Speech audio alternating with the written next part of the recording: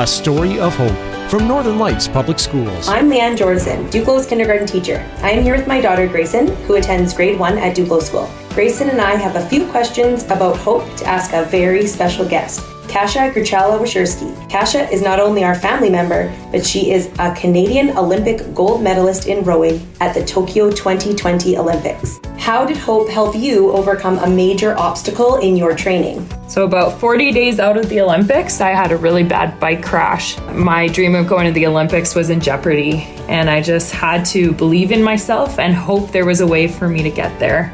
No matter what, if you have a dream, there's always a way to get there. And if you work really, really hard, that dream is always possible, no matter what people tell you.